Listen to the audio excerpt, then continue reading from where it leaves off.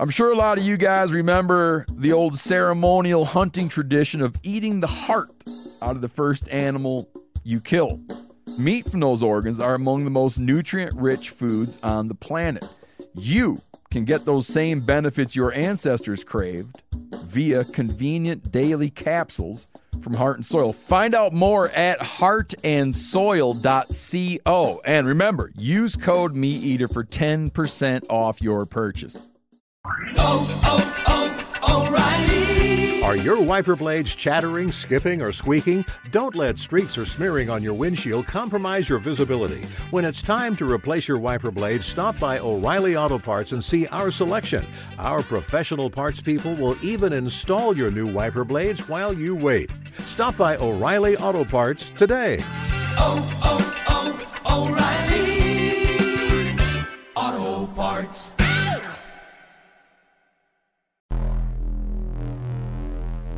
Welcome to the Wired to Hunt podcast, your home for deer hunting news, stories, and strategies. And now, your host, Mark Kenyon. Welcome to the Wired to Hunt podcast. I'm your host, Mark Kenyon. This is episode number 194, and today we are joined by Dwayne Diefenbach, a wildlife biologist and the leader of the Penn State Deer Forest Study. And we're discussing antler point restrictions, how deer research is conducted, lessons learned from monitoring deer movements, deer home range insights, and much, much more.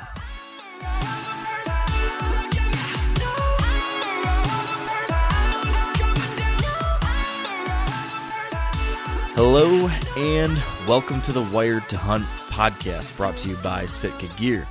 Today in the show, we are going to be joined by Dwayne Diefenbach. He is an adjunct professor of wildlife ecology at Penn State University and the leader of the Penn State Deer Forest Study and the Pennsylvania Cooperative Fish and Wildlife Research Unit.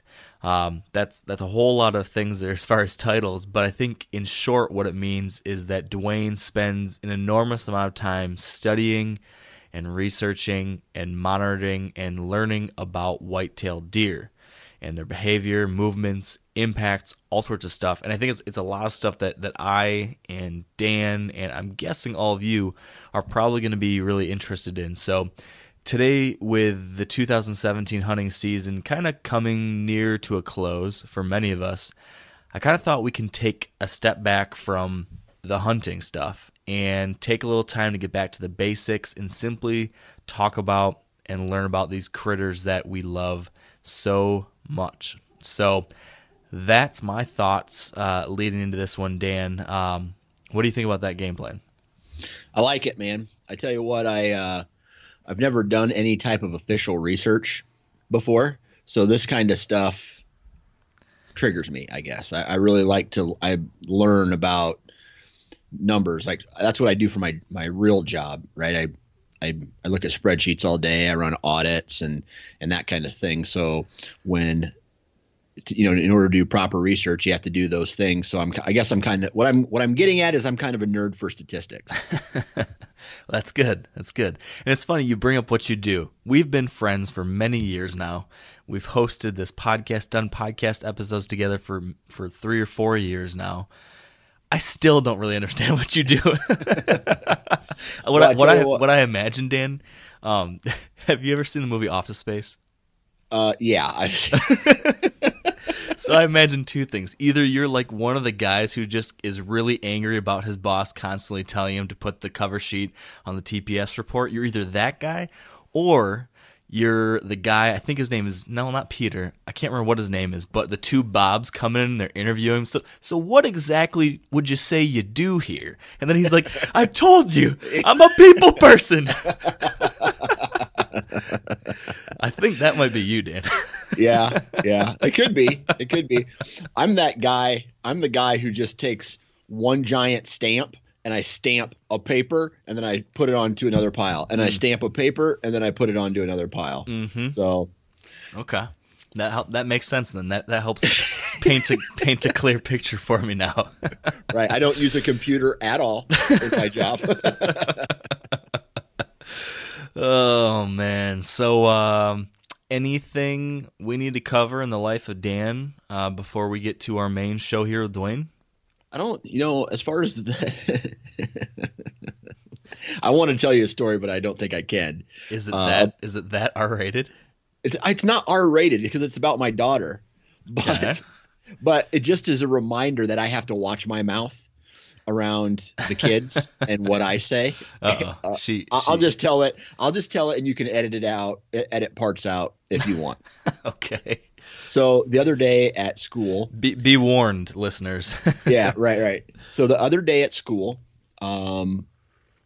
or my wife gets a notification, I think, from the teacher. It says, "Well, your daughter used foul language to another student," and my wife's like, "What happened? What happened?" And like, in a way, I'm kind of proud of her because she used it the right way, but she says another kid started crying over something real simple and petty, and she called that kid a pussy. And then she went on to explain that if you cry over stuff like that, she goes, "Are you hurt? No." Then you're and then said, like, if you're crying because of nothing, that's what you are. And I guess my wife's like, "You have got to watch your mouth around the kids." So that's funny.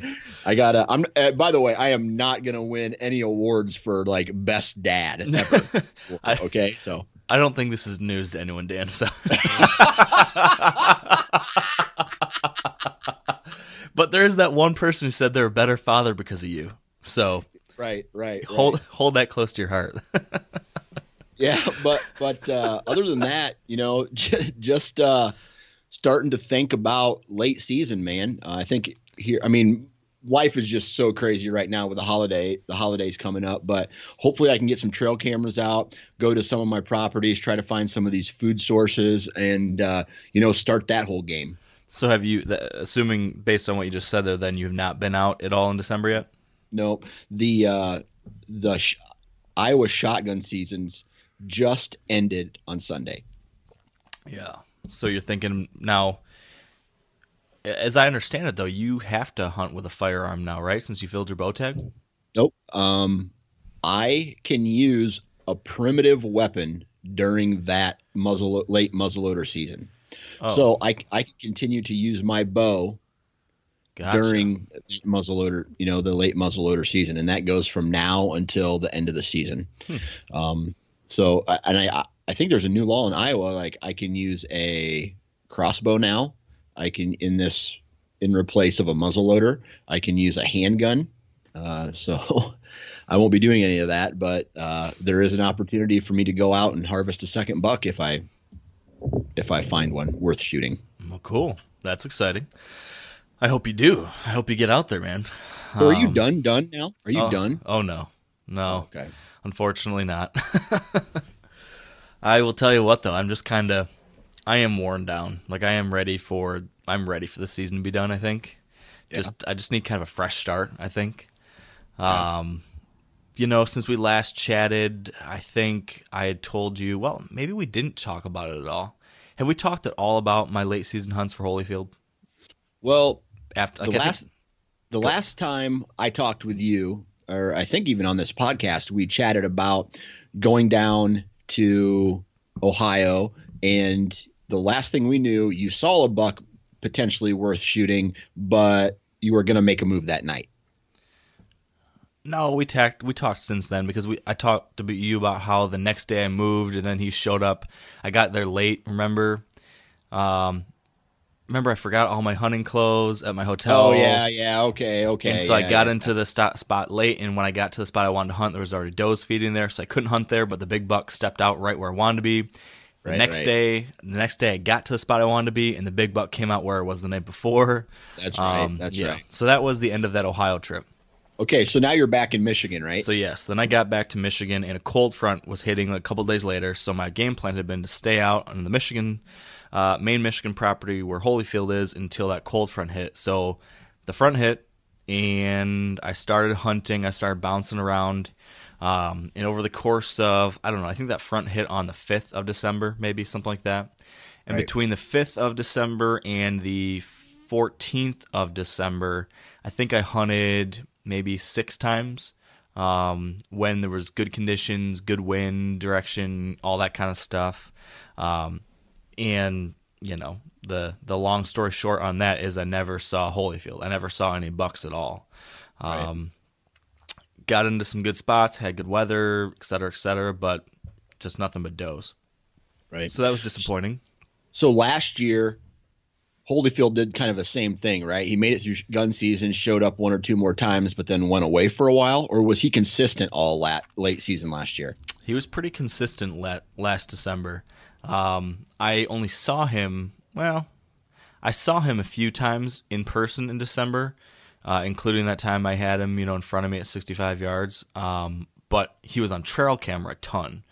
Right. He was all over the cameras last year during the month of December. I have not gotten a single trail camera picture of him yet this month or in November. I don't have a single picture of him since October. Who? Holyfield. Wait, I thought he made it through the gun season. Oh, he did. I've seen him. People have seen him. Oh, okay. Trail camera pictures. Trail camera pictures. Yeah. So I saw him, 12 times in November, and then got a sighting of him the day after gun season. So visually was confirming he was alive, but no pictures at all. He hasn't been on those trail cameras at all, which is weird. But yeah, so I hunted, during this time period, haven't seen him, no pictures.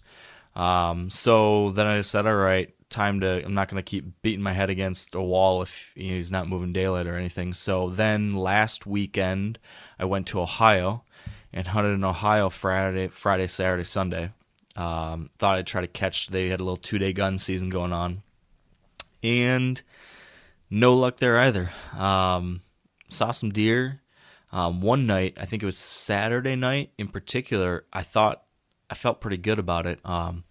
Got set up in this spot near where I'd seen this big buck the trip before, and just started seeing all sorts of deer, more deer than I ever see on this property. Ended up seeing maybe 7 or 8 does and I think 6 different bucks. Nice. And these does all came piling off these ridges, and they all came by within shooting range of me. And these bucks were chasing does. They were bumping does around. I think there was a young fawn that maybe was coming into estrus finally. That kind of second rut. You get these late maturing fawns.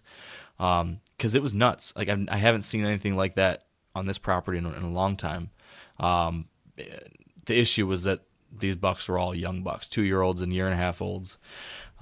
But it got me excited. I was like, man, if there's, a fawn here and all these bucks are congregated in one area, a couple bucks were fighting, all this stuff going on. I was like, man, maybe this would be the time the big boy shows, but he didn't.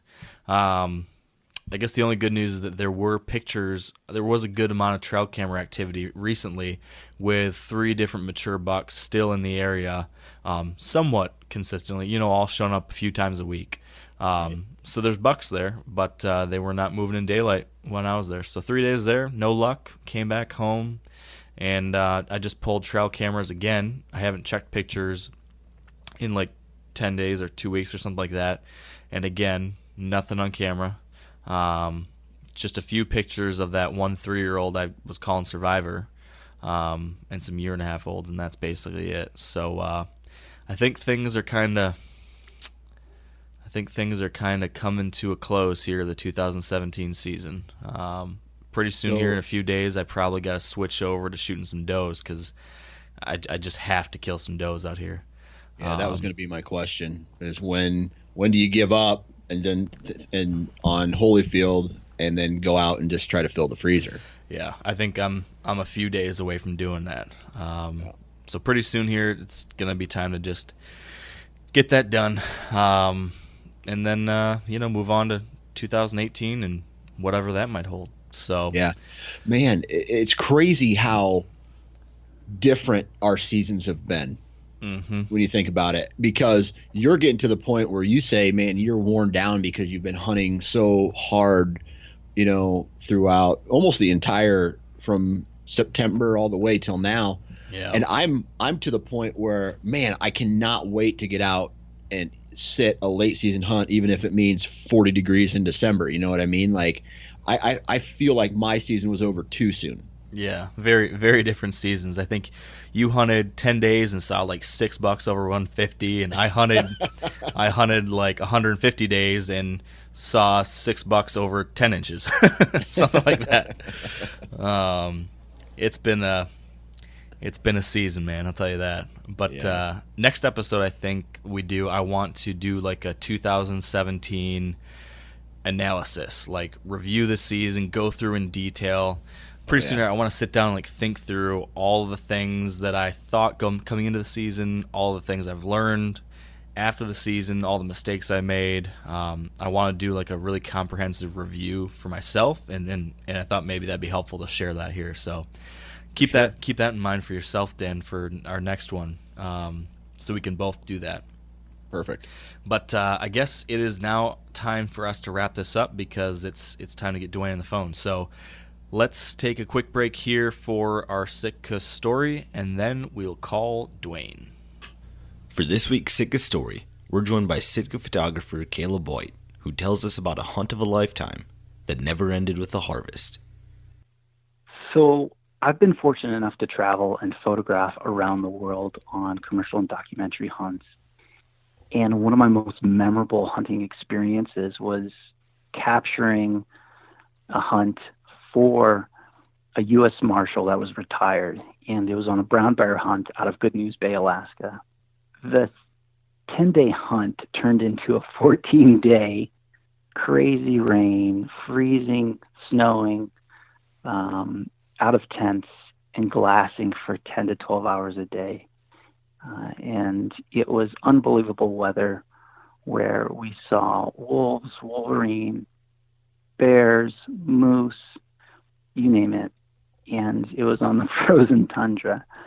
So each night was windy and raining, and it was a long time. So 14 days out in the field, and it was one of the coolest experiences of my life, being able to see all these animals and yet not take an animal. And so even though the hunt was unsuccessful, the experience was an adventure of a lifetime. On Caleb's hunt, he was wearing Sitka's mountain pants and Jetstream vest. If you'd like to create a Sitka story of your own, or to learn more about Sitka's technical hunting apparel, visit sitkagear.com. All right, with us now on the show is Dwayne Diefenbach. Welcome to the show, Dwayne. Oh, thank you. Glad to be here. Yeah, and I was mentioning to Dan earlier that I've been following your work through the Deer Forest Study over on your blog for a handful of years now. And I've just been pretty fascinated with the things you've been sharing, the little updates in regards to what you're doing and how you're doing, and different insights you've pulled from that study. So for a while, I've wanted to try to have you on the show. I'm excited that we can finally do this. So first off, thank you. And secondly, for those, though, that maybe aren't familiar with who you are and the work you're doing, can you just kind of give us a quick overview of what it is you do and how you got to this point? Sure. So I'm the leader of the Pennsylvania Cooperative Fish and Wildlife Research Unit, which is located at Penn State University. I'm actually an employee of the U.S. Geological Survey, but because I'm stationed at Penn State, I'm also on the adjunct faculty. So it gives me a unique position where I do research. I also do a little bit of teaching. I mentor graduate students. And one of the more important parts of my job is to work collaboratively with our state natural resource agencies. And so for the past 17 years, I've been doing deer research with the Pennsylvania Game Commission. And a few years ago, I actually also started a joint project with both the Game Commission and our Pennsylvania Bureau of Forestry. So the Bureau of Forestry manages about 2 million acres in Pennsylvania. And both agencies, of course, have a vested interest in managing deer the best they can. And so both agencies are working with me now on our current deer research. So why did you want to get involved with deer research in the beginning? 17 years ago when you started with this focus area. I have to laugh because most of my career I've avoided deer. I've done work on waterfowl, and I reintroduced bobcats to an island, and have done various research projects, and quite frankly, I never was that excited about having to do research with deer. But of course, when I started in this position, deer are very important to the Game Commission, and right around 2000, they decided that they wanted to do some research, because for years they really hadn't done any research on deer, and they were thinking about implementing some major changes.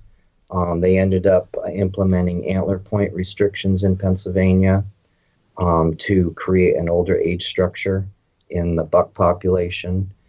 And so along with that, they knew that they needed to do research. And so that's where I came in, and I guess I haven't looked back. It's actually, despite my trepidation, it's actually been very rewarding, because the Pennsylvania Game Commission has provided a lot of resources towards the deer research. So we've been able to do some really interesting work and address just some basic questions about why deer disperse and how they disperse and things like that. So it's actually been a fun ride.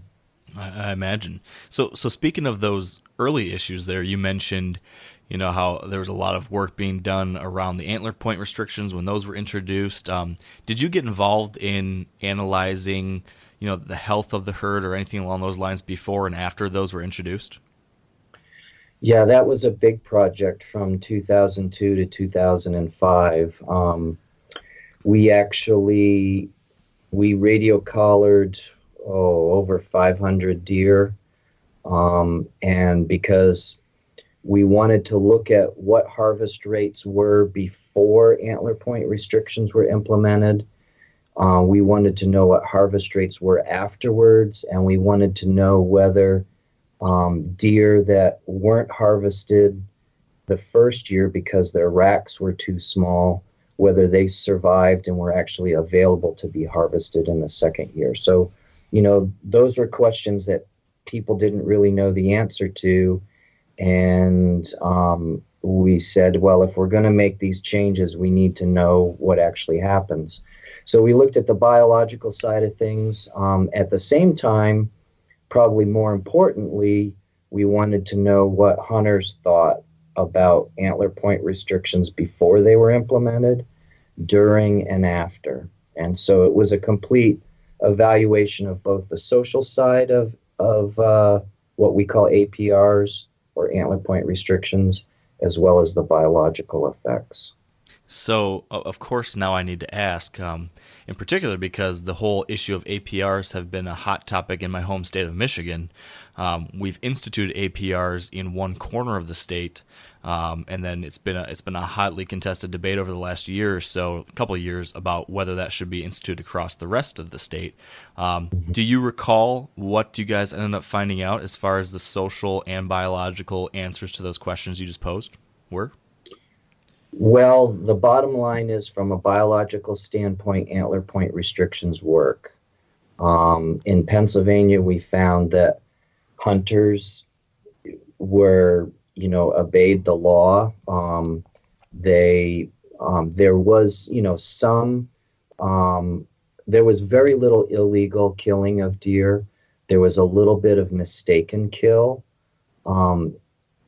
But for the most part, we increased the number of older aged bucks by like 40%. So wow. It was a success from the standpoint of creating an older age structure of bucks.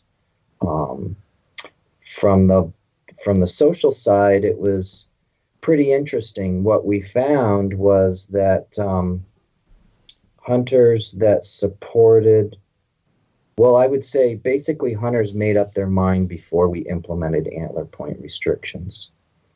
Either they said they were going to work beforehand and supported them, or they didn't. And after antler point restrictions, it really didn't change their mind. And how has that study continued on today? I mean, are people still tracking the social side of that at all? Because I'm curious to hear, now that it's been a significant number of years since, if viewpoints have changed at all. Do you know that? Well, the Game Commission, our research has concluded, but the Game Commission does do surveys from time to time, every couple of years. And I think what we found in our study is that before antler point restrictions were implemented, about 60% of hunters supported them. And by the time we got done, it was basically the same. And I think that pretty much holds true today. Interesting.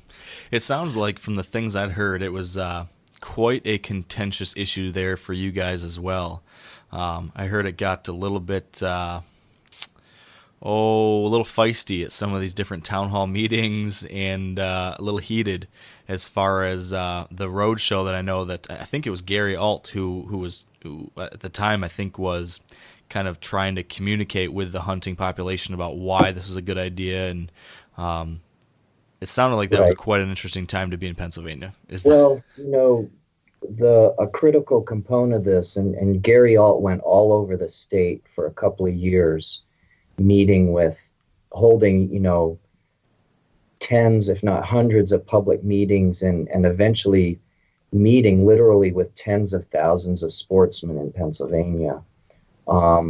And what he generally found is overwhelming support of the people who attended those meetings.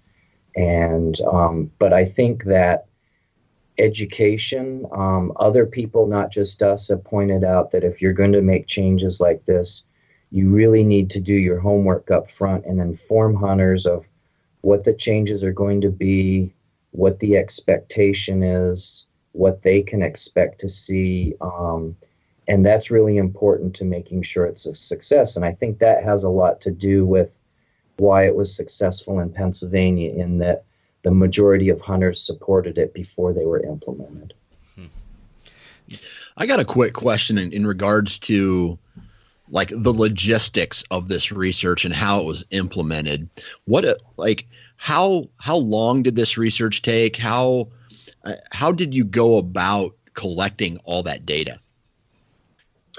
Well, we did surveys before and after every hunting season. So in 2002, which was basically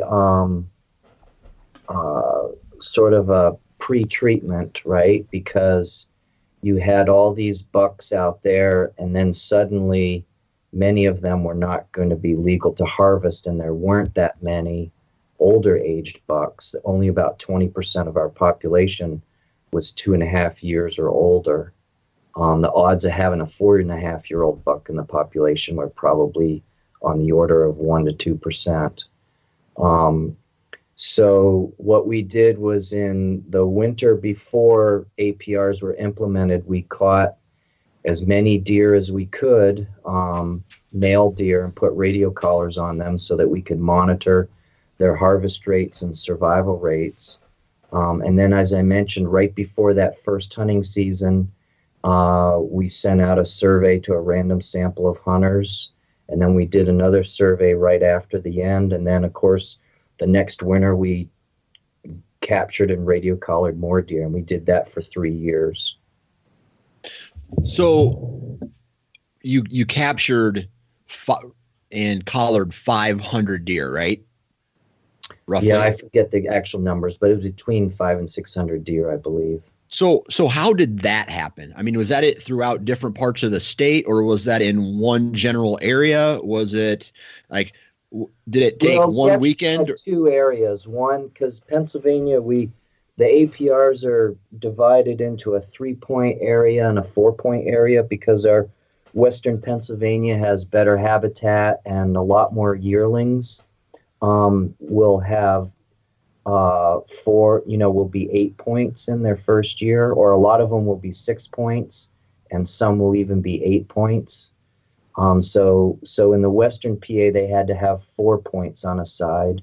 So we had one study area out in western part of the state, and then we had another study area in the central part of the state where we had a 3-point rule. So we had 2 study areas, had crews capturing deer in both areas for 3 years. Okay, so it was 500 deer over a 3-year period. Yes. Okay, I gotcha. And I don't know if you even have the information or can answer this, but how much did this undertaking cost? Well, let's see. That's already about 10 years ago. But I would say over the 3 years, oh boy, well over $1 million. Okay. Quite an endeavor, I would imagine. Absolutely. Yes. Deer research is not cheap. It's very, we figure it costs us about $1,000 for every deer that we capture. Wow.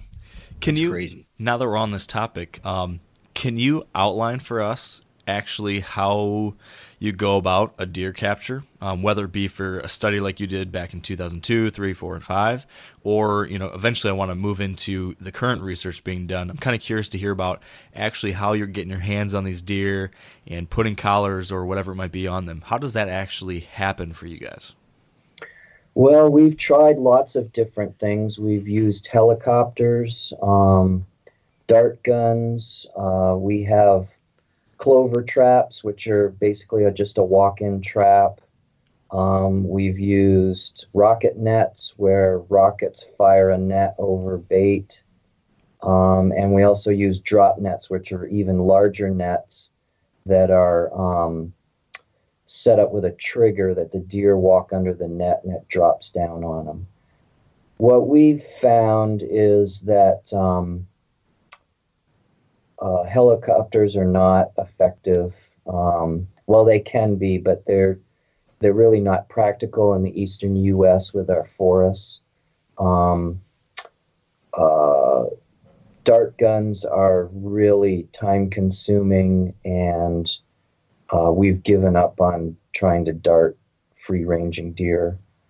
So basically, we in our current research project on the deer forest study, we just use rocket nets and clover traps.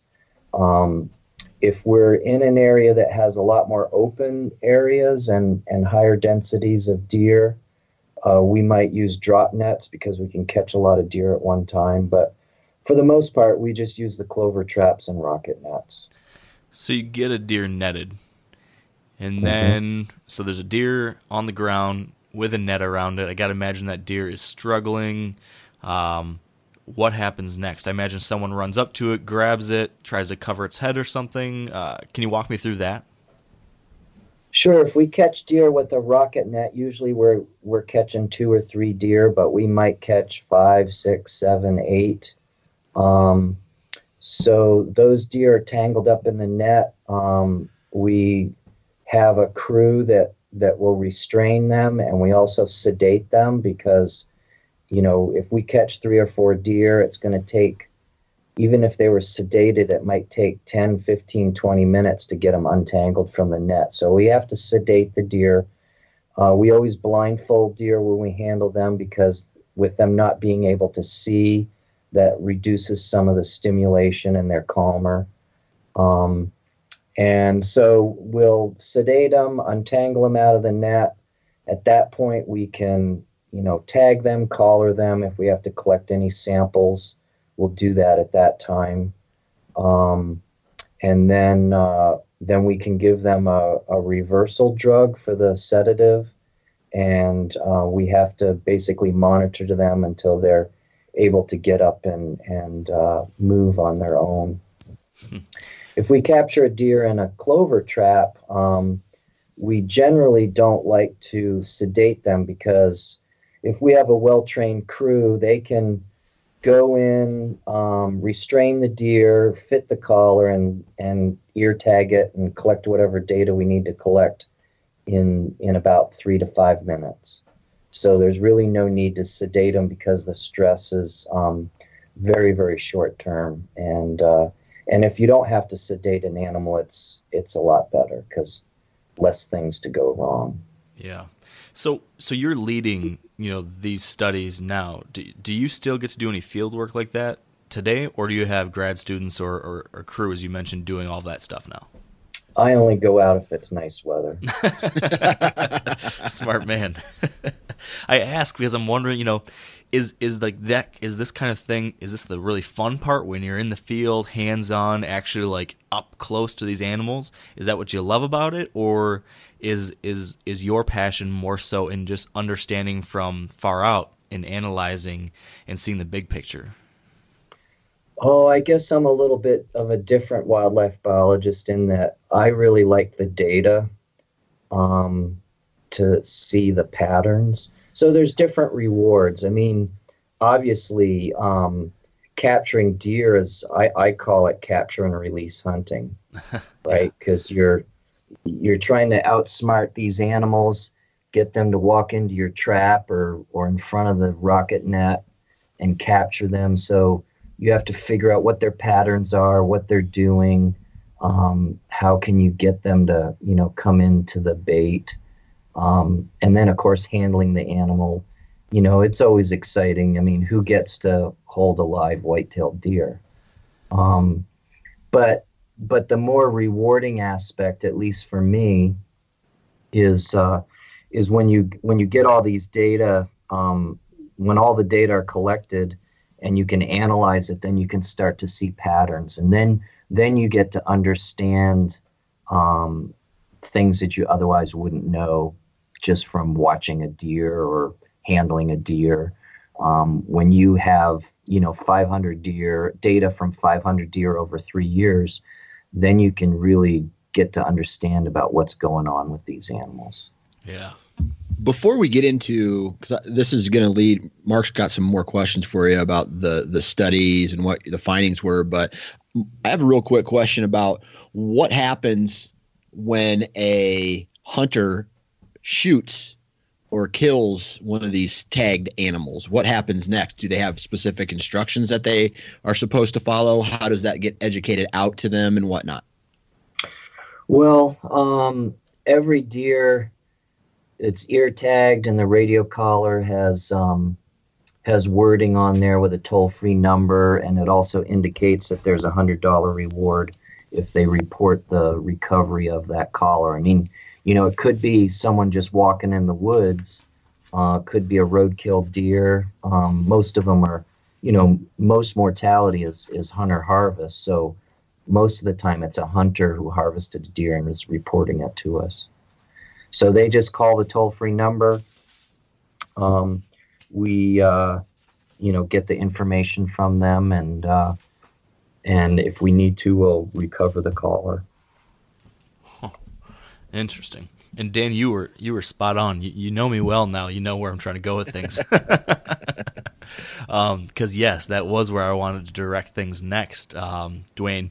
Because as you mentioned, you really enjoy the patterns and understanding the high-level data that kind of illuminates bigger picture behaviors. And from what I've seen, following from a distance, this recent work you've been doing with the Deer Forest Study has given you an opportunity to see some of those things that I think us hunters might be particularly interested in as well. So can you fill us in real quick on what this current project is you've been working on, this Deer Forest Study?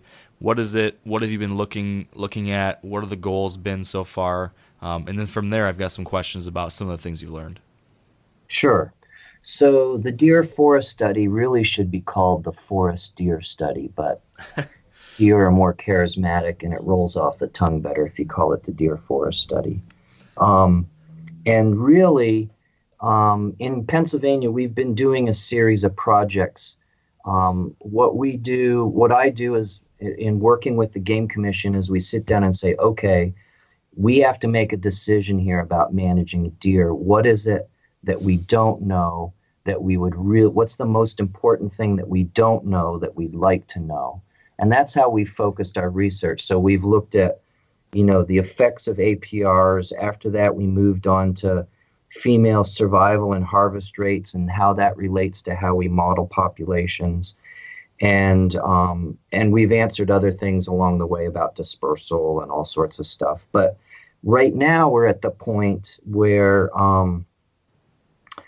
the Game Commission is making decisions, and in their decision model, the biologists need to make recommendations to the Board of Commissioners who make the decisions about what to do. And we have a sort of a decision model that the biologists work through, and they're looking at deer population trends and habitat conditions, as well as what hunters or society desires. Those are the three things that go into it. And what's happened is we know a lot about deer in Pennsylvania now. We have a pretty good handle on how we model numbers and look at trends in populations, survival and harvest rates. What we don't have a good handle on is the forest conditions and how those conditions are being affected by deer browsing. We know there's been lots and lots of research that deer can have a tremendous effect on the environment. They have preferred species of plants that they prefer to eat, just like you and I would prefer ice cream over Brussels sprouts. They prefer trillium and Indian cucumber over, something as untasty as mountain laurel or rhododendron. So they can, if you have a lot of deer on the landscape, they can have a real impact. And so we know they can have an impact, but the question is, what are the desired habitat conditions, and what is it that we need to monitor to say, okay, deer are not really having an impact. We're happy with the forest conditions as they are. And so that's the focus of this research. We've got 4 study areas.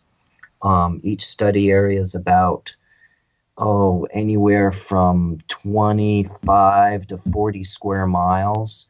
And what our goal is to, in each of these areas, either stabilize or change deer populations, and at the same time monitor vegetation and see and hopefully learn a couple of things. A, what things about the habitat the vegetation should we be measuring? How does the habitat respond to changes in deer density? And also, how do hunters respond to the actions that we're taking? Because we're using hunters as a management tool to manipulate deer numbers. And so they're a very important tool, a crucial tool to the Game Commission. So we also want to better understand how hunters hunt on these areas. So this is a rather rudimentary question, but can you explain for us why this kind of leg of the stool matters? You mentioned, hunters and deer and then habitat. Why does understanding the proper habitat health matter? Why do we want to make sure that deer and habitat are in balance? I think this is something that a lot of people understand, but maybe some people might say, well, I think it might be fair to say that a lot of guys, a lot of hunters just want more deer, right? If more deer means better hunting, I think at some level, if at a very simple level, you might assume more deer means better hunting. Why might that be wrong, and why do you think having the proper balance matters? Well, first of all, a couple of things before I dive into that. First of all, all of this is driven by human society's values. Hunters obviously are a big part of this, but deer are a public resource, and so the state agencies have to be responsible to not just hunters. Of course, hunters are a big part of it, but they also have to look at all stakeholders and all people that are influenced by deer, whether it's because of a vehicle collision or damage to their landscaping or industrial timber companies who are having problems with regenerating forest. The Game Commission has developed a deer management plan working with society to set some objectives, goals and objectives for managing deer. And so based on those objectives, they're trying to make the best decision possible. And I would say from a hunting perspective, why would you not want to just maximize deer? Well, probably for the main reason is that you're not going to have the deer that you want if you don't take into account habitat. I mean, a farmer doesn't just say, well, I've got 20 acres and I want to raise 150 cattle on those 20 acres. You can't do it. He might be able to keep 100 cows alive on 20 acres, but it's going to be a mud pit and he's going to have to bring in a lot of hay, and he could do it. And the same thing goes with deer. We could have a lot more deer in Pennsylvania, but is it the deer that you want? And so having trying to have some sort of balance between habitat quality and deer numbers. If you can seek that balance, you're going to maximize potentially the size of deer, the reproductive rates of deer, and generally have a healthy deer population, which, I would think would lead to, happier hunters in terms of a more higher quality hunting experience. Yeah, I certainly agree with that. Now I'm kind of rewinding the clock a little bit, but in some of your earlier work, you mentioned that some of your research, some of your projects have related to some of these things as far as modeling populations. Is that something you could speak to, which is how does the Game and Fish Commission and/or researchers they work with determine that balance, or what are you guys looking at to help figure out what that proper balance point is? Is that something you've got some experience with? Well, I think this current project is trying to get a better idea of what that balance is between habitat and deer numbers. Back up a second, quite frankly, deer management in North America, the travesty is that any wildlife management is traditionally been called a three-legged stool, as you mentioned earlier.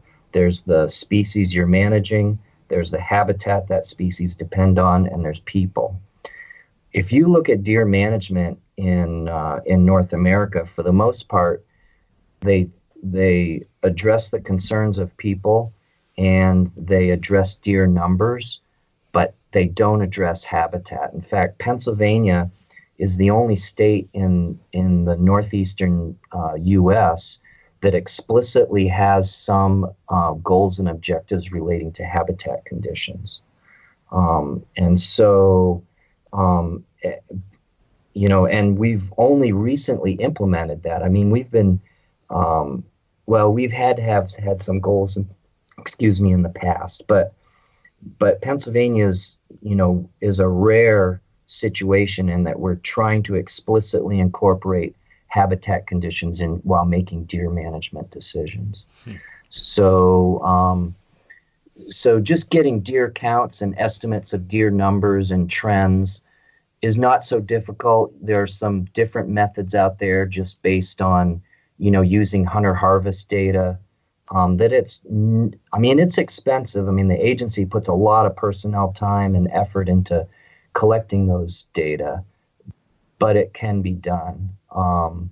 The hard part is figuring out that balance, and that's where this project is coming in. So I really see it as this current project as being cutting edge, potentially being, well, not just potentially, but will be very informative for the Game Commission, who has to make management decisions statewide, as well as the Bureau of Forestry that has to make decisions on the 2 million acres that they're responsible for. So have you, to this point yet, been able to achieve any of the goals that you have kind of laid out for this study yet, or have there been any takeaways yet that are actionable, or is that still some time to come? Well, when we started this, we knew that this was going to have to be a long-term project. And that's because deer are easy. There's more deer born every year. A buck, average age of a buck is, it's still a year and a half old. Most of the bucks are a year and a half old, but you have a high turnover. And so you can learn a lot in just a few years monitoring deer. Vegetation, right? If you're going to grow a stand of oak, that's going to take at least 80 years. So we're talking about a completely different time frame or perspective than what biologists usually think about. Now, foresters think about 80-year time frames, but biologists are usually thinking about 2, 3, 4, 5 years. Well, now in 2, 3, 4, 5 years, you might have an oak seedling go from 6 inches to 3 feet tall. And so to be able to monitor vegetation change is going to take and we've already found this out, at least 5 years and probably 10 years before we start to get a good handle on the vegetation response to the changes we make in deer numbers. How fragile is that balancing act as far as population versus habitat?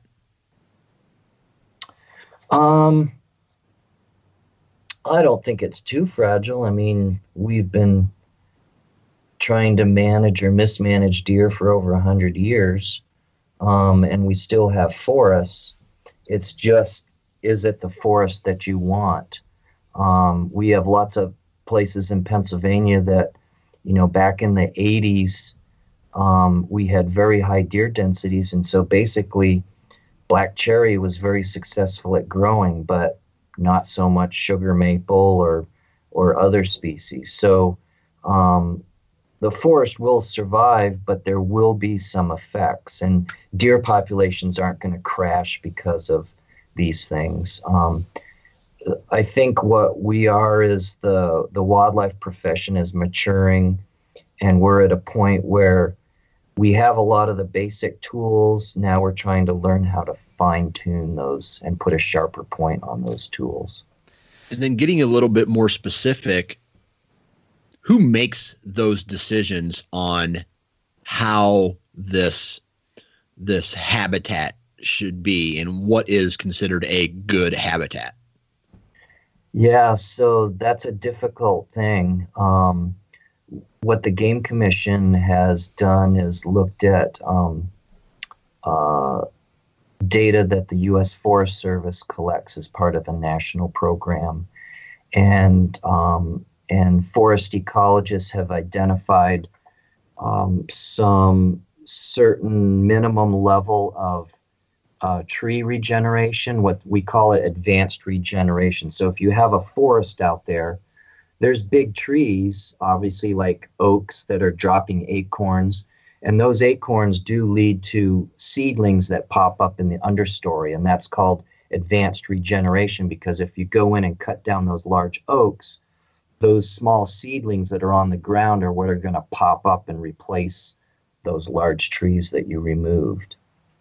So there are some standards depending on the forest type and the habitat of sort of some minimum conditions that you'd want to see in terms of advanced regeneration of seedlings. And so that's what the Game Commission is using right now. However, there's more than just trees out in the forest, and agencies like the Bureau of Forestry are not just responsible for trees, but their mandate is to look at the plant community as a whole. And so there's lots of understory species like trillium and Indian cucumber and some hobblebush, which is a viburnum. In fact, hobblebush is extremely rare in Pennsylvania because it's highly preferred by deer. And with the high deer densities that we've had in the past, it's disappeared in a lot of places. So but those other things, like those understory plants, we really don't know a lot. People have done research and they say, yeah, deer love trillium, deer love Indian cucumber. But what we don't know is what percent of the landscape out there should have Indian cucumber. How common should it be? And so we don't even have any idea what that should be. And that's part of what we're trying to address with this research, is get some insights into what level of deer numbers would lead to a plant diversity of plants in the understory community that would be acceptable to society. All right, let's pause here for a moment to thank our partners at Whitetail Properties. This week with Whitetail Properties, we are joined by Dave Skinner, a land specialist out of Kentucky. And Dave is going to be telling us about what to look for when buying a property with intentions of early season whitetail hunting. You know, in Kentucky, our season comes in September, and if you're looking specifically for that early season hunt, there's a couple things to keep in mind. One, just like late season, food sources are king, and there's two food sources in Kentucky that trump everything else in September: soybeans and acorns. If I'm looking to hunt specifically that early season, I want to make certain I either have soybeans on the property or adjacent to the property. More than anything, though, acorns are always number one. I want to know that there's white oak trees on the property, because when those acorns are falling, that's where the deer will be. If you'd like to learn more and to see the properties that Dave currently has listed for sale, visit whitetailproperties.com/Skinner. That's SKINNER. So a lot of the big picture takeaways from the study could be years out. It sounds like this is a long-term thing. But I do know from the things I've read on your website and different presentations that I've seen online, that you guys are learning plenty in the interim as far as deer behavior, just given the interesting insights you guys are able to gain by the fact simply that you have, collared and are tracking so many different deer. Right. What are some of the most interesting things that you guys have learned so far on that front? Yeah, so we collar deer in this study because we do need to keep track of numbers and get an idea of how many deer are out there, what the harvest rates are, and we've been using these GPS satellite collars because they're expensive, but they're also very cost effective because instead of having a truck and multiple trucks and technicians running around the woods with antennas trying to track deer, with these satellite GPS collars, I can sit at my desk and get hundreds of times more data than I ever could with an army of field technicians. So those collars have just been sort of a side benefit of this project that have provided a lot of insights into how deer move in different times of the year, in particular how they respond to hunting, which is interesting for us because, like I said, part of this study is to learn about how hunters hunt, what the harvest rates are that we see on these study areas. In particular, if we're trying to manage or manipulate deer numbers, you need to do that through antlerless harvest. So how these deer respond to hunting for me, has been the most fascinating part of this project. Yeah. So tell us about that. What have you seen as far as a year in a life of a deer, maybe buck if you've got bucks in particular, and then how does hunting pressure impact that? I've seen some interesting things you guys have posted as far as, actually looking at one specific buck and learning about a specific buck's travel patterns throughout the year, and I was pretty fascinated by that.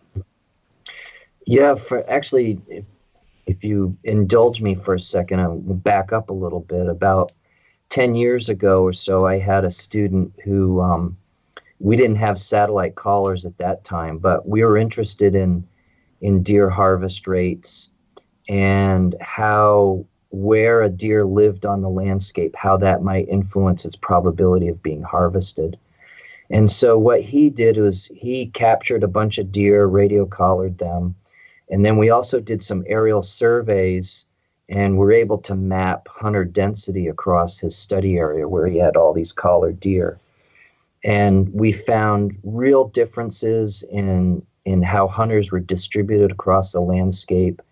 And actually, what was really interesting is what he found is there was sort of this sweet spot that if deer was most likely to be harvested if it was, about a third of a mile from a road.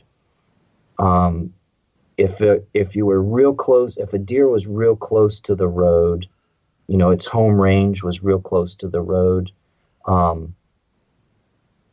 it would have a very high probability of being harvested. And then as you got further away from that road, that probability of being harvested would decline. But if you looked at like hunter success, the sweet spot wasn't right next to the road because that's where all the hunters were. The sweet spot was a little bit further away from the road where there weren't quite as many hunters, but you still had enough hunters that you were moving deer around, and those deer ended up getting harvested anyway. So that was really intriguing, but it was kind of a black box type of thing because we knew where deer were sort of on the landscape and we knew where hunters were, but we didn't have any real-time data, right? All we could say is, yeah, this is where this deer spent its time and it got harvested, and this is where this deer spent most of its time and it didn't get harvested. Well, now what we can do with these satellite collars is actually watch these deer move in real time. And in Pennsylvania, you have to keep in mind, we've got like 750,000 deer hunters. Most of those are out during our 12-day rifle season. So there's intensive hunting pressure. And so how do those deer respond, especially on public lands? Because there's lots of conventional wisdom out there. Oh, they run off the public land and they spend all their time on private land, or, they go nocturnal and they don't move during the day. So what actually happens? And what we found is that that conventional wisdom isn't all correct at what it's cracked up to be. And insights that sort of explained what we saw with that earlier study. And so these deer respond very much to the hunting pressure. They respond before the deer season opens. I give a lot of talks and show hunters movies, and I ask them, so what happens on Saturday and Sunday? Because we always have a Monday opener for deer season. And they said, well, Saturday and Sunday, everyone's going out to their deer stand.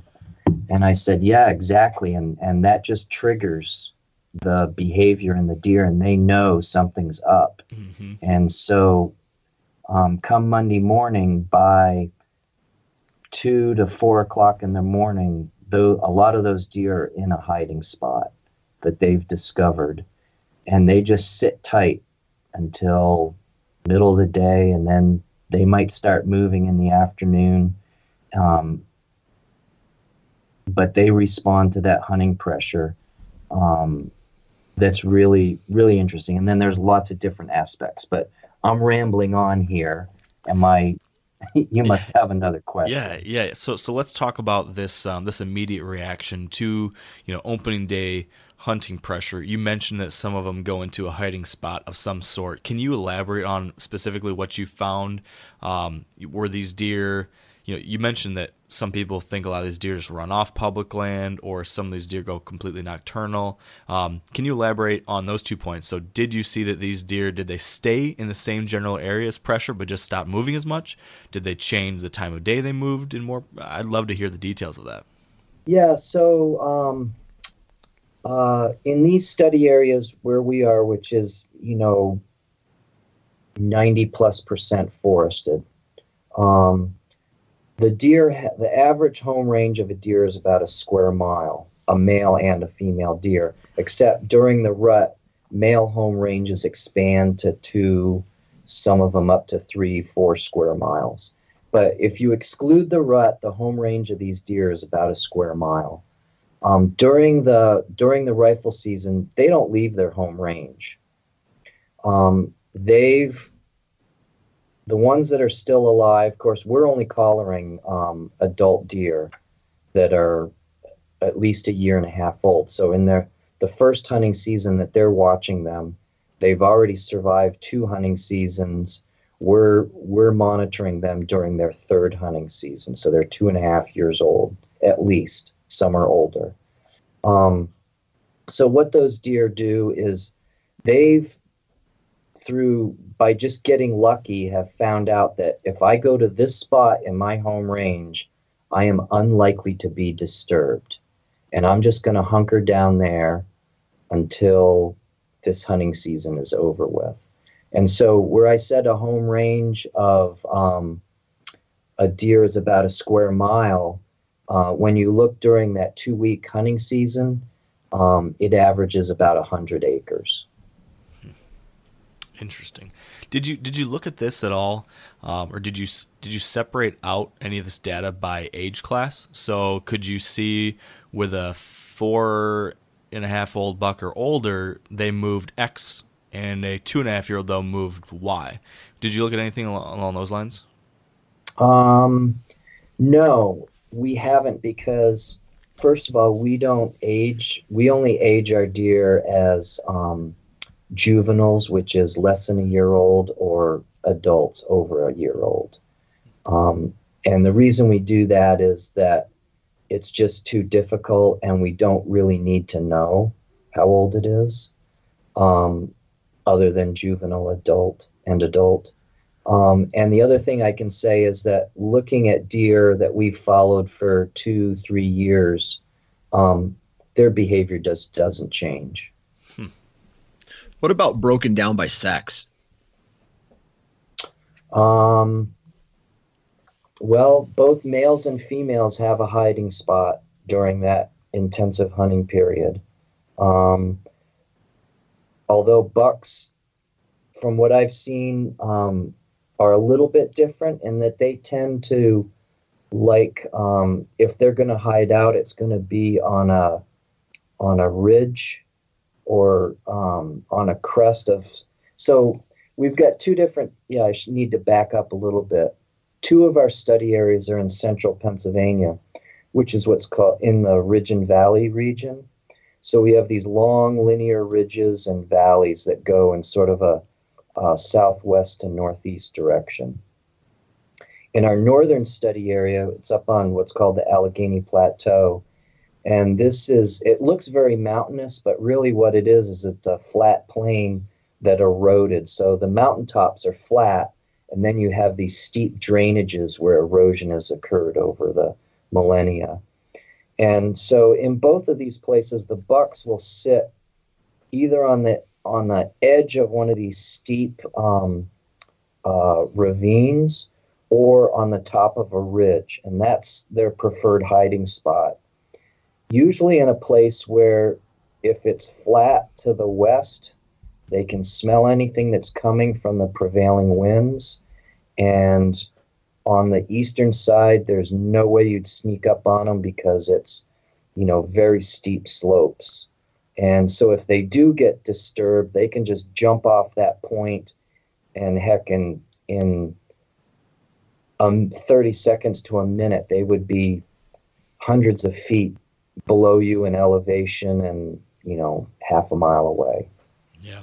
Now the doe, the females, they tend to have a similar hiding spot, but it just seems to be an area that they run to where they didn't get disturbed. I love that you were able to see this with your studies and these collared deer because what you described there as far as these typical hideouts, it is right in line with what so many hunters have seen as far as where these bucks tend to like to bed.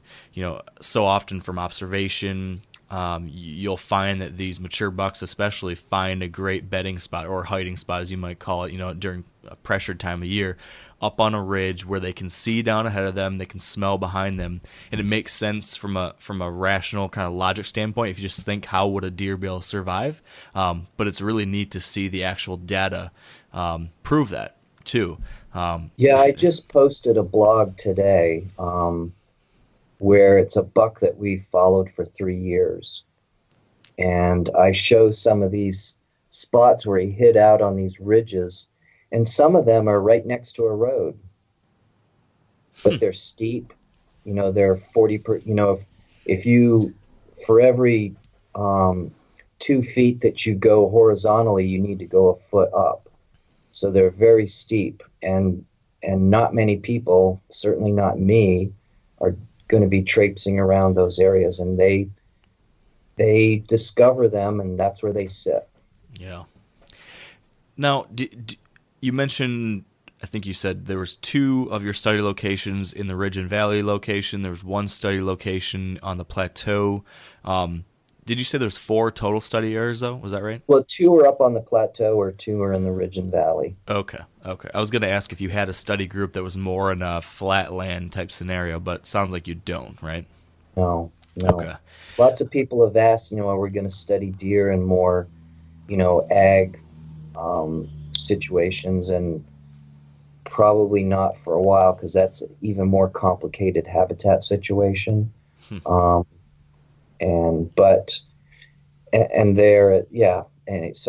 don't have a lot of insights in those situations. These are just large tracts of public land, predominantly forested. So that's sort of the topography issues. The other one is the idea about deer, going on private land.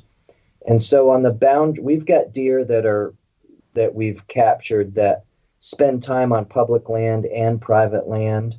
And quite frankly, most of them, their hiding spot is on public land. Huh.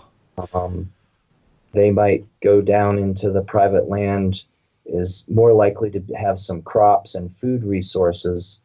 But like I said, these deer don't leave their home range. I mean, they'd be nuts to leave your home range, right? They know it like the back of their hand. So they know where to go. They know, where the danger is. So they're going to stay within their home range. They're just seeking out spots that they've discovered they're not going to get disturbed. Yeah. What about any patterns that show once a deer, maybe population or individual deer has been spooked or bumped, pressured, how long before it returns back to its normal pattern? Yeah, that would be a great question, but that's a really difficult one to answer because we haven't radio collared any hunters. Yeah, that's a good point. But I can tell you that, I've got one of our blog posts is about a doe. I call her Hillside Doe because she had this spot that was in her home range. It was the steepest spot in her home range on the side of a ridge, and that's where she hid. And she would go there every day. And there was one Saturday where, early in the hunting season, the first week or so, there's a lot of guys are just sitting. And then later in the week, they'll start to put on drives. And so, especially that first Saturday and the second week.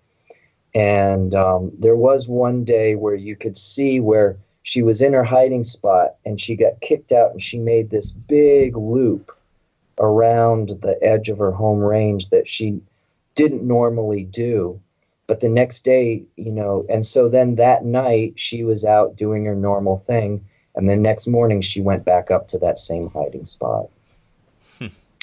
So my guess is that even if you bumped a deer out of that hiding spot, odds are it's going to go back to it. Yeah, it makes sense, as you said. It makes the most sense from a survival standpoint to stick to an area you know. like the back of your hand, versus going somewhere brand new when faced with danger. You know, if I was faced with danger, I would probably run into my bedroom and lock the door. I wouldn't just go running willy-nilly somewhere brand new. So that, you know, that makes sense. Now, some other things I've seen you guys write about in the past related to some factors that you guys took a look at, some outside factors you took a look at to see how they may or may not impact deer movement. And you know, a lot of our listeners, myself and Dan included, we kind of obsess over what types of things might impact deer as far as how often they move or how early in the day they might move. You know, like, does the moon impact when deer move? Does certain weather factors like temperature or barometric pressure or anything like that impact when and how much deer move? Can you speak to that? Have there been any things you have looked at along those lines, and what have you learned? Yeah, so obviously the moon's a big one. You hear a lot about the moon affecting the timing of the rut, weather influencing the rut, weather and moon just influencing deer movements in general. So, you know, I wouldn't say we have the final answer on this, because a lot of people over the years have tried to look at the influence of moon on movements and that sort of thing. And the results are sort of equivocal. When you go in the literature, some people said, yeah, there is an effect of the moon on movements, and other people say, no, I couldn't find any effect. But I think with these, as more and more of these satellite collars are being used, and we can get much more detailed information on their movements than we could in the past with the older collar technology, we'll be able to get at this. But from what we've been finding in our study is we can find very little influence of the moon on anything. The Game Commission looked at road-killed females, thousands of them over a 7-year period, and basically there's no relationship between the moon and the timing of when females get pregnant.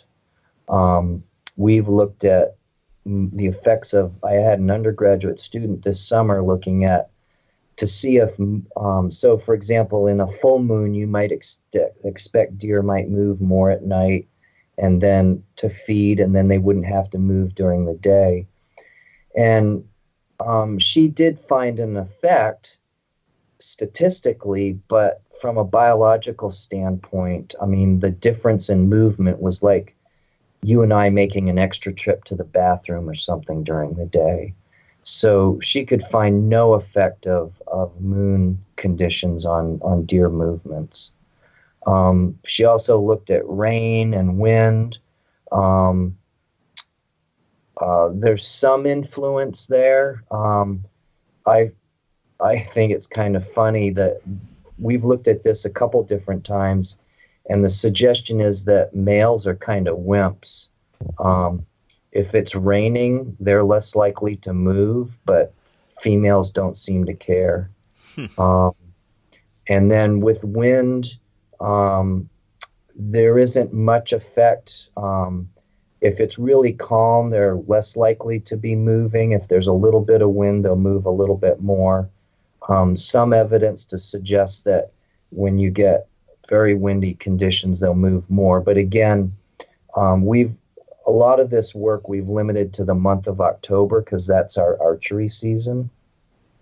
And deer aren't really affected by the hunting that's going on at that time of year. But on the other hand, it's a beautiful time of year, and you don't get a lot of wind, you don't get a lot of rain.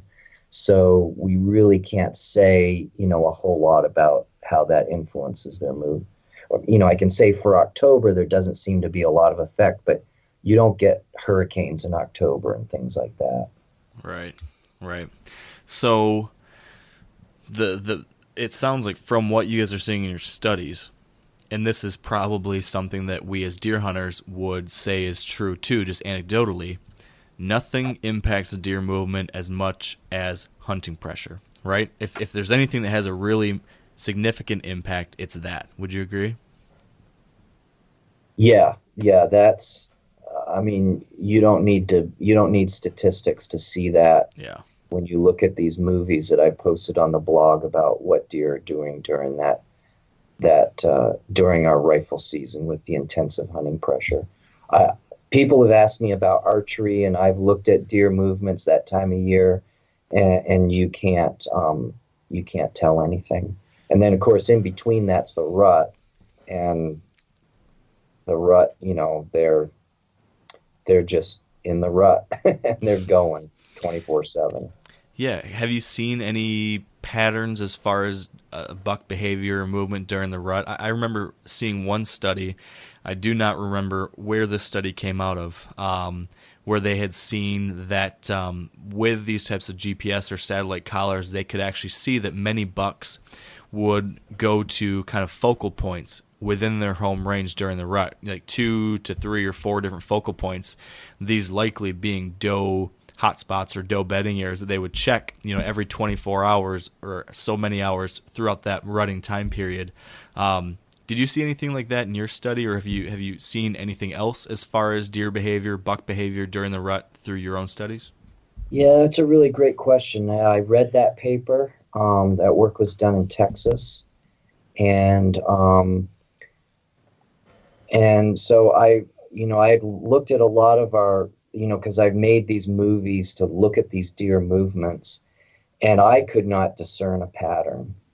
And then I read this paper and I looked through that, and I can honestly say that I, just visually looking at movements can see nothing like that. In fact, my students and I have been talking, and we want to investigate that a little more quantitatively. And one of the things we're going to do is that we do have, in certain situations, we have both males and females in the same area. And so we can look at both of their movements. And in fact, we can see when a breeding event probably occurred, because these satellite collars are very accurate. They're within tens of meters. And you can see like this male and a female will have overlapping home ranges, and the male will be moving around, and then suddenly those two animals will be right next to each other for 12 to 24 hours. So that's probably a male tending a female.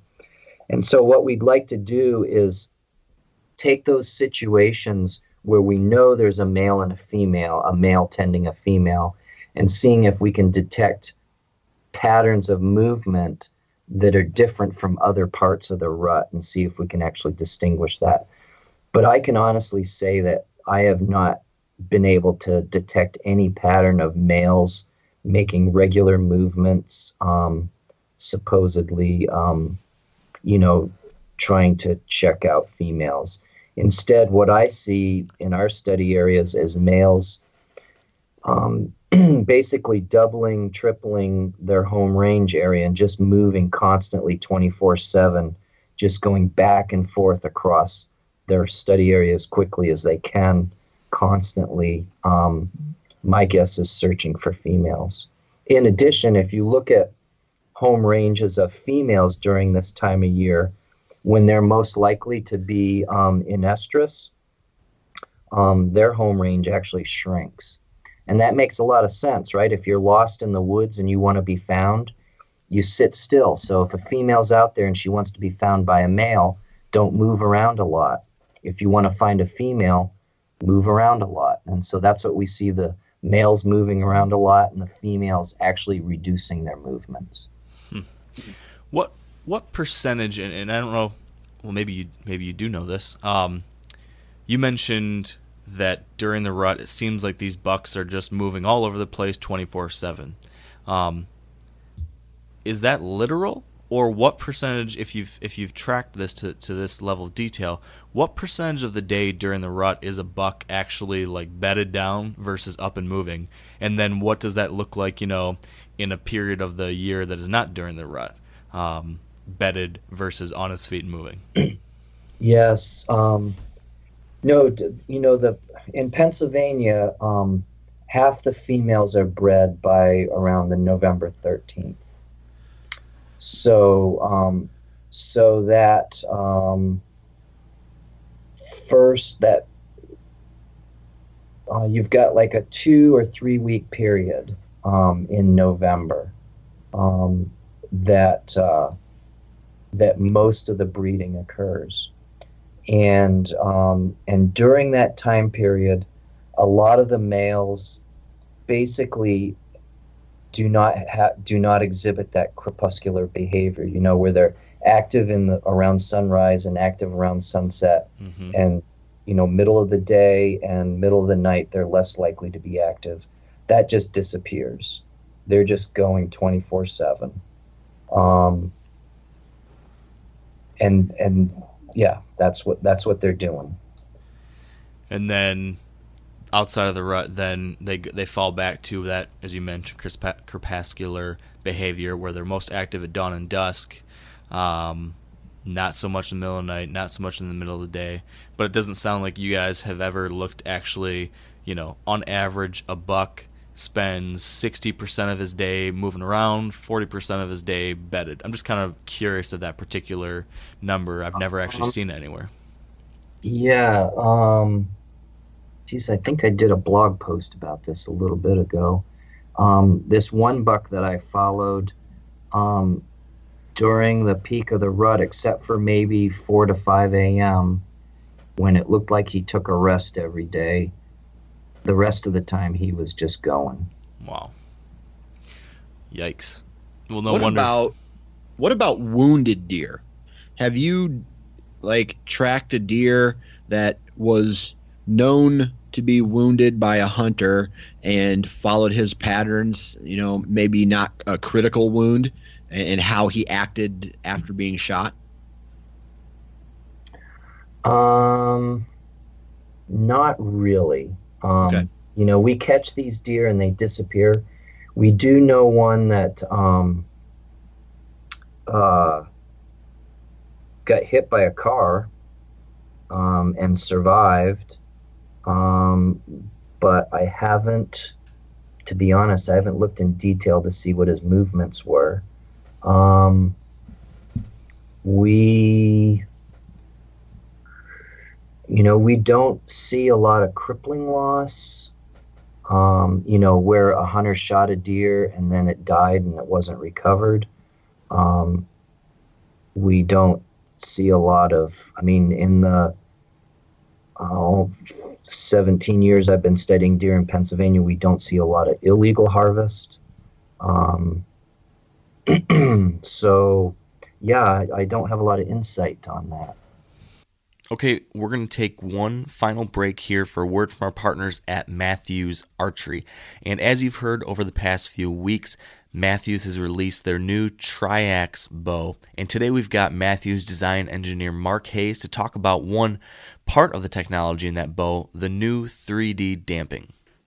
If you can imagine your point of contact, which is your grip on the bow, that's 0-0. You can turn your bow in 3 directions from that position. So you can imagine forward to back, you can imagine left to right, and then you can imagine that twisting motion. All that happens from the grip. And if you can maximize the effectiveness of the damper in all 3 of those directions, which we have done well with in the past, but as our risers get more and more eye-shaped, which is a really stable shooting platform, the damper inherently got underneath the grip, and you lost that twisting benefit.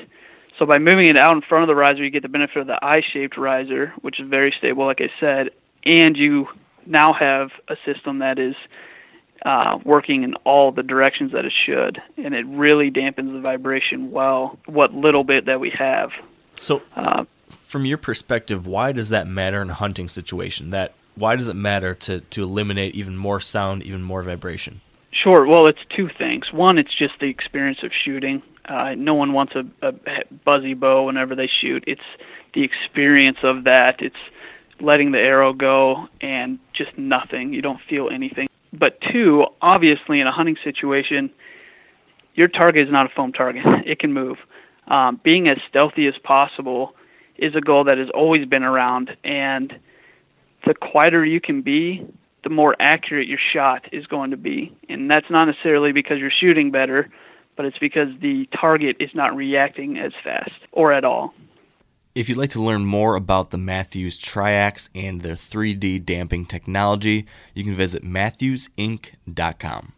Here's another question as we're looking into these specific examples out of curiosity. Another thing that I feel like, here's two things. So two common old wives' tales of sorts maybe that we like to talk about a lot. One being the October lull. A lot of people like to say that they believe deer just don't move, or especially bucks don't move very much in mid-October. Have you looked at this at all? Have you been able to see if there's actually any quantifiable decrease in movement during mid-October? From everything I've read and seen, that is not the case. But have you guys looked into that in your own study? Yeah, well, I'll be honest here. Until this summer, I didn't even know what the October lull was. It doesn't exist.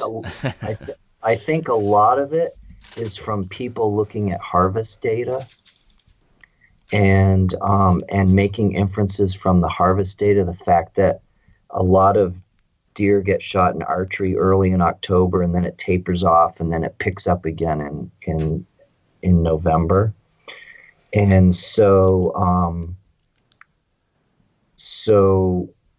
and that's more of a hunter behavior issue than a deer issue, because you need to look at the number of people that are out hunting. So, for example, I know my neighbor is a big archery hunter, and he's out there the first couple of weeks. But then he's like, well, this was fun. I got it out of my system, but I'm really going to wait till November 1 because that's when I know the rut's going to start kicking in.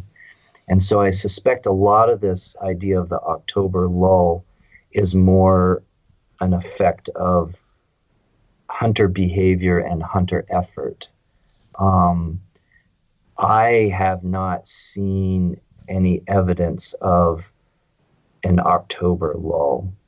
Yeah, well, I think that's what most of the other studies that I have read and seen seem to indicate as well, that there's not actually any real decrease in deer movement, but certainly hunter activity and other things like that might change what we see as hunters, and deer might change a little bit of where they spend time, but probably not the quantity of time they move around. So it's interesting to see that you guys haven't seen that. And there's a lot of things going on in October. I mean, food sources are maturing. So, if you're in an area with a lot of oaks and it's a spotty year, that could cause changes in deer movements.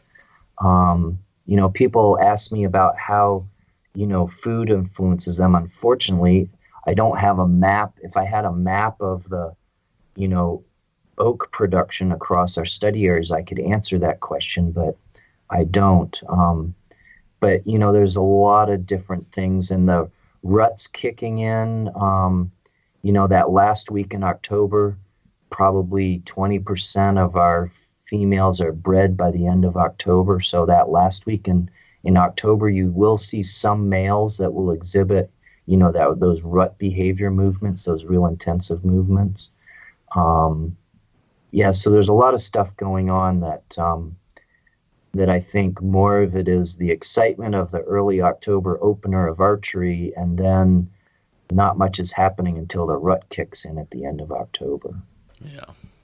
So is there anything else, Dwayne, that we haven't touched on that hunters need to know that you guys have learned from this study to this point yet? Any big takeaways you guys have had yet that you wish more hunters were aware of, or that we would find helpful? Well, I guess a few things. I mean, I'm not sure if to think about, especially during the, during that rifle season. So if there was any advice I would give hunters is, don't give up on the afternoon hunt. What we found is that when you're sitting in the early morning, those deer are already in their hiding spot and they're sitting too. Of course, a lot of deer are shot then, but these bucks that we're following, which are 2.5, 3.5, 4.5 years old, a lot of them are just sitting when you're sitting. But by lunchtime, a lot of them have started making their movements. And so I think you pack a lunch and don't give up on the afternoon hunt. The other thing is knowing where these big bucks or older bucks hide. You're not going to sneak up on them. So you might want to rethink the tree stand, and deer drives are probably going to be effective. Now, you may not be the guy who gets it, but that deer is more likely to be harvested, I think, if hunters worked cooperatively. Yeah, that's probably the two big takeaways that I would say that have at least popped in my head as I've been looking at these deer and thinking, man, how would you ever get to this guy, because he's got the perfect hiding spot. Right. These bucks that make it to those older age classes, they make it for a reason, right? They've made it to 4 or 5 or whatever because they were able to find these little hidey holes that give them an advantage to avoid suckers like us that go out there looking for them. So it makes sense, and it definitely makes us work for our venison, no doubt about that. Dan, do you have a final question or anything before we wrap things up? Yeah, I just have one question in regards to decision making by, let's say, your research. All right, we see examples in other states that people have made a decision that hunting is not a good way, or people don't like hunting, so they pass laws that ban hunting, and then maybe they capture deer and do castration. They castrate it, or certain, like in Canada, they've outlawed certain types of bear hunting because of emotion over logic. I guess, what are your thoughts on when research and science are trumped when it comes to decision making based off of emotions? Help me here. So your question is about how do you get frustrated maybe when some of the I guess organizations that you work with maybe don't make a decision? The research or the science says, yes, you should do this, but maybe public opinion or emotion trumps that, and maybe a different decision is made. Well, it only frustrates me when clear goals and objectives have been set and identified, and biologists have taken those goals and objectives, collected data, and said, if this is your desired goal or objective, this is what you need to do. And that is ignored. That's frustrating because, as scientists or managers, we're not the ones who say this is what the condition should be. That's society's decision. So as long as society says, hey, this is what we want, wildlife biologists are perfectly happy going out to collect data and to make a recommendation saying, okay, if this is your goal, this is where you are, and this action would help you get to where you want to be. And when that's ignored, that's frustrating. Yeah, that happens, that's not just an anti-hunter thing. I mean, when, an agency has goals and objectives for deer densities, and they say, this is where you want to be, and this is what you need to do. And then the decision is to, for example, not harvest as many deer as what the biologist recommends, or completely ignore their recommendation. That's really frustrating. Yeah, I can definitely see that being the case. And it certainly does seem like, to your point, Dan, that these types of things certainly are happening, and you hear from other people involved with the management side of things that, yes, science-based decision-making definitely does get trumped by politics or certain segments of of the society being really noisy and the greasy or the squeaky wheel getting the grease sometimes, and that is something I think we all need to stay vigilant about and pay attention to what's happening, and as best as possible, keep people like you out there, Dwayne, who can help our managers understand what's happening and make sure we're managing these places as best as possible. And from everything I've seen, it certainly seems like you guys are doing that. Well, everything in life is about relationships and trust. And so one of my objectives with the blog and this research is the research will help inform management, but the blog is to share information and to hopefully show as many people, hunters and non-hunters alike, that we do have information, that we have a skilled set of managers and researchers in Pennsylvania, and that we're trying to do the best we can with the resources we have to help make better decisions for deer and for us. Yeah. And for anyone out there listening who has not yet seen the blog that you just mentioned, I highly recommend checking it out and following along because, as I mentioned already, you guys, from everything I've seen over several years now that I've been following it, are posting some really interesting things from that research standpoint, from a data-driven standpoint that we don't see a ton of in the popular deer hunting media. So, Dwayne, where can people go if they want to follow that blog or follow your study in more detail? Where can they find that stuff online?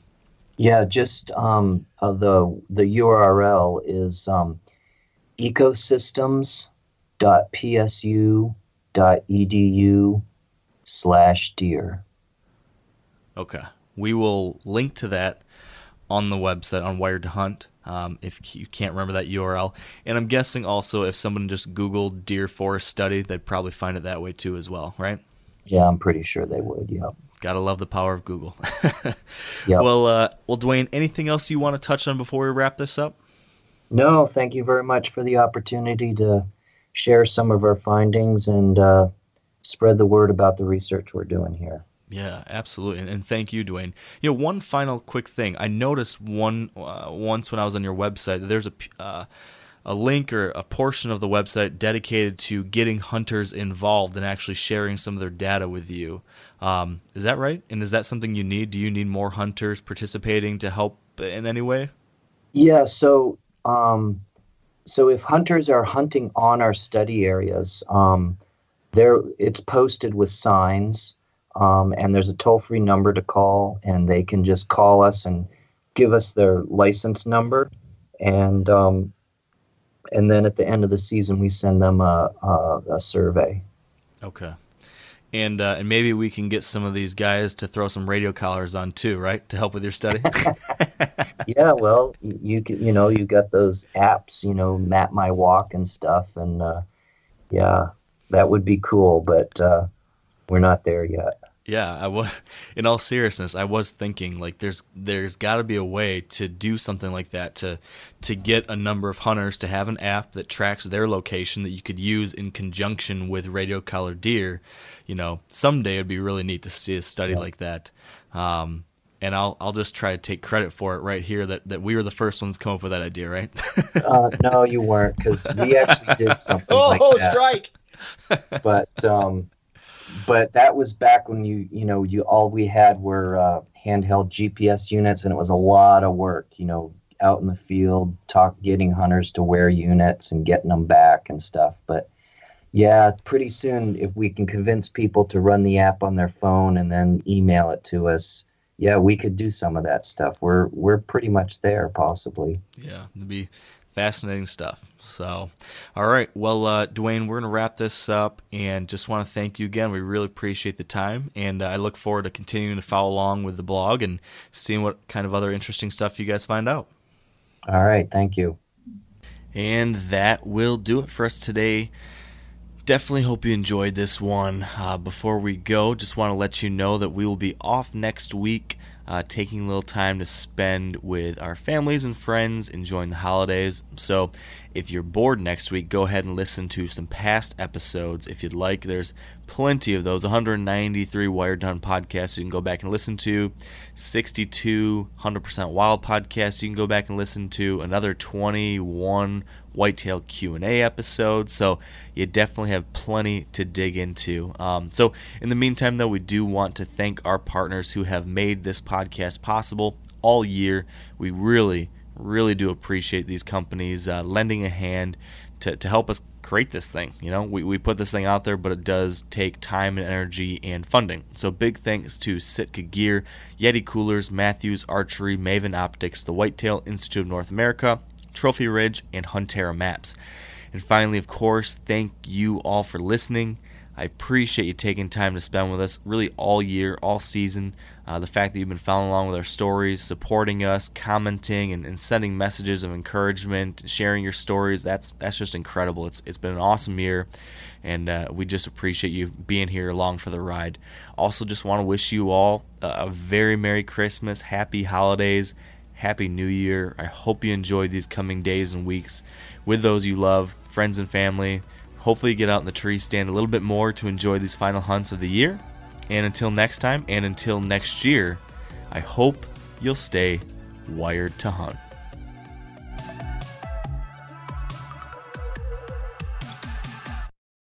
I'm sure a lot of you guys remember the old ceremonial hunting tradition of eating the heart out of the first animal you kill. Meat from those organs are among the most nutrient-rich foods on the planet. You can get those same benefits your ancestors craved via convenient daily capsules from Heart and Soil. Find out more at heartandsoil.co. And remember, use code MeatEater for 10% off your purchase. Outdoor adventure won't wait for engine problems. Things like hard starts, rough performance, and lost fuel economy are often caused by fuel gum and varnish buildup. Seafoam can help your engine run better and last longer. You simply pour a can into your gas tank. Hunters and anglers rely on Seafoam to keep their engines running the way it should the entire season. So pick up a can of Seafoam today at your local auto parts store or visit seafoamworks.com to learn more.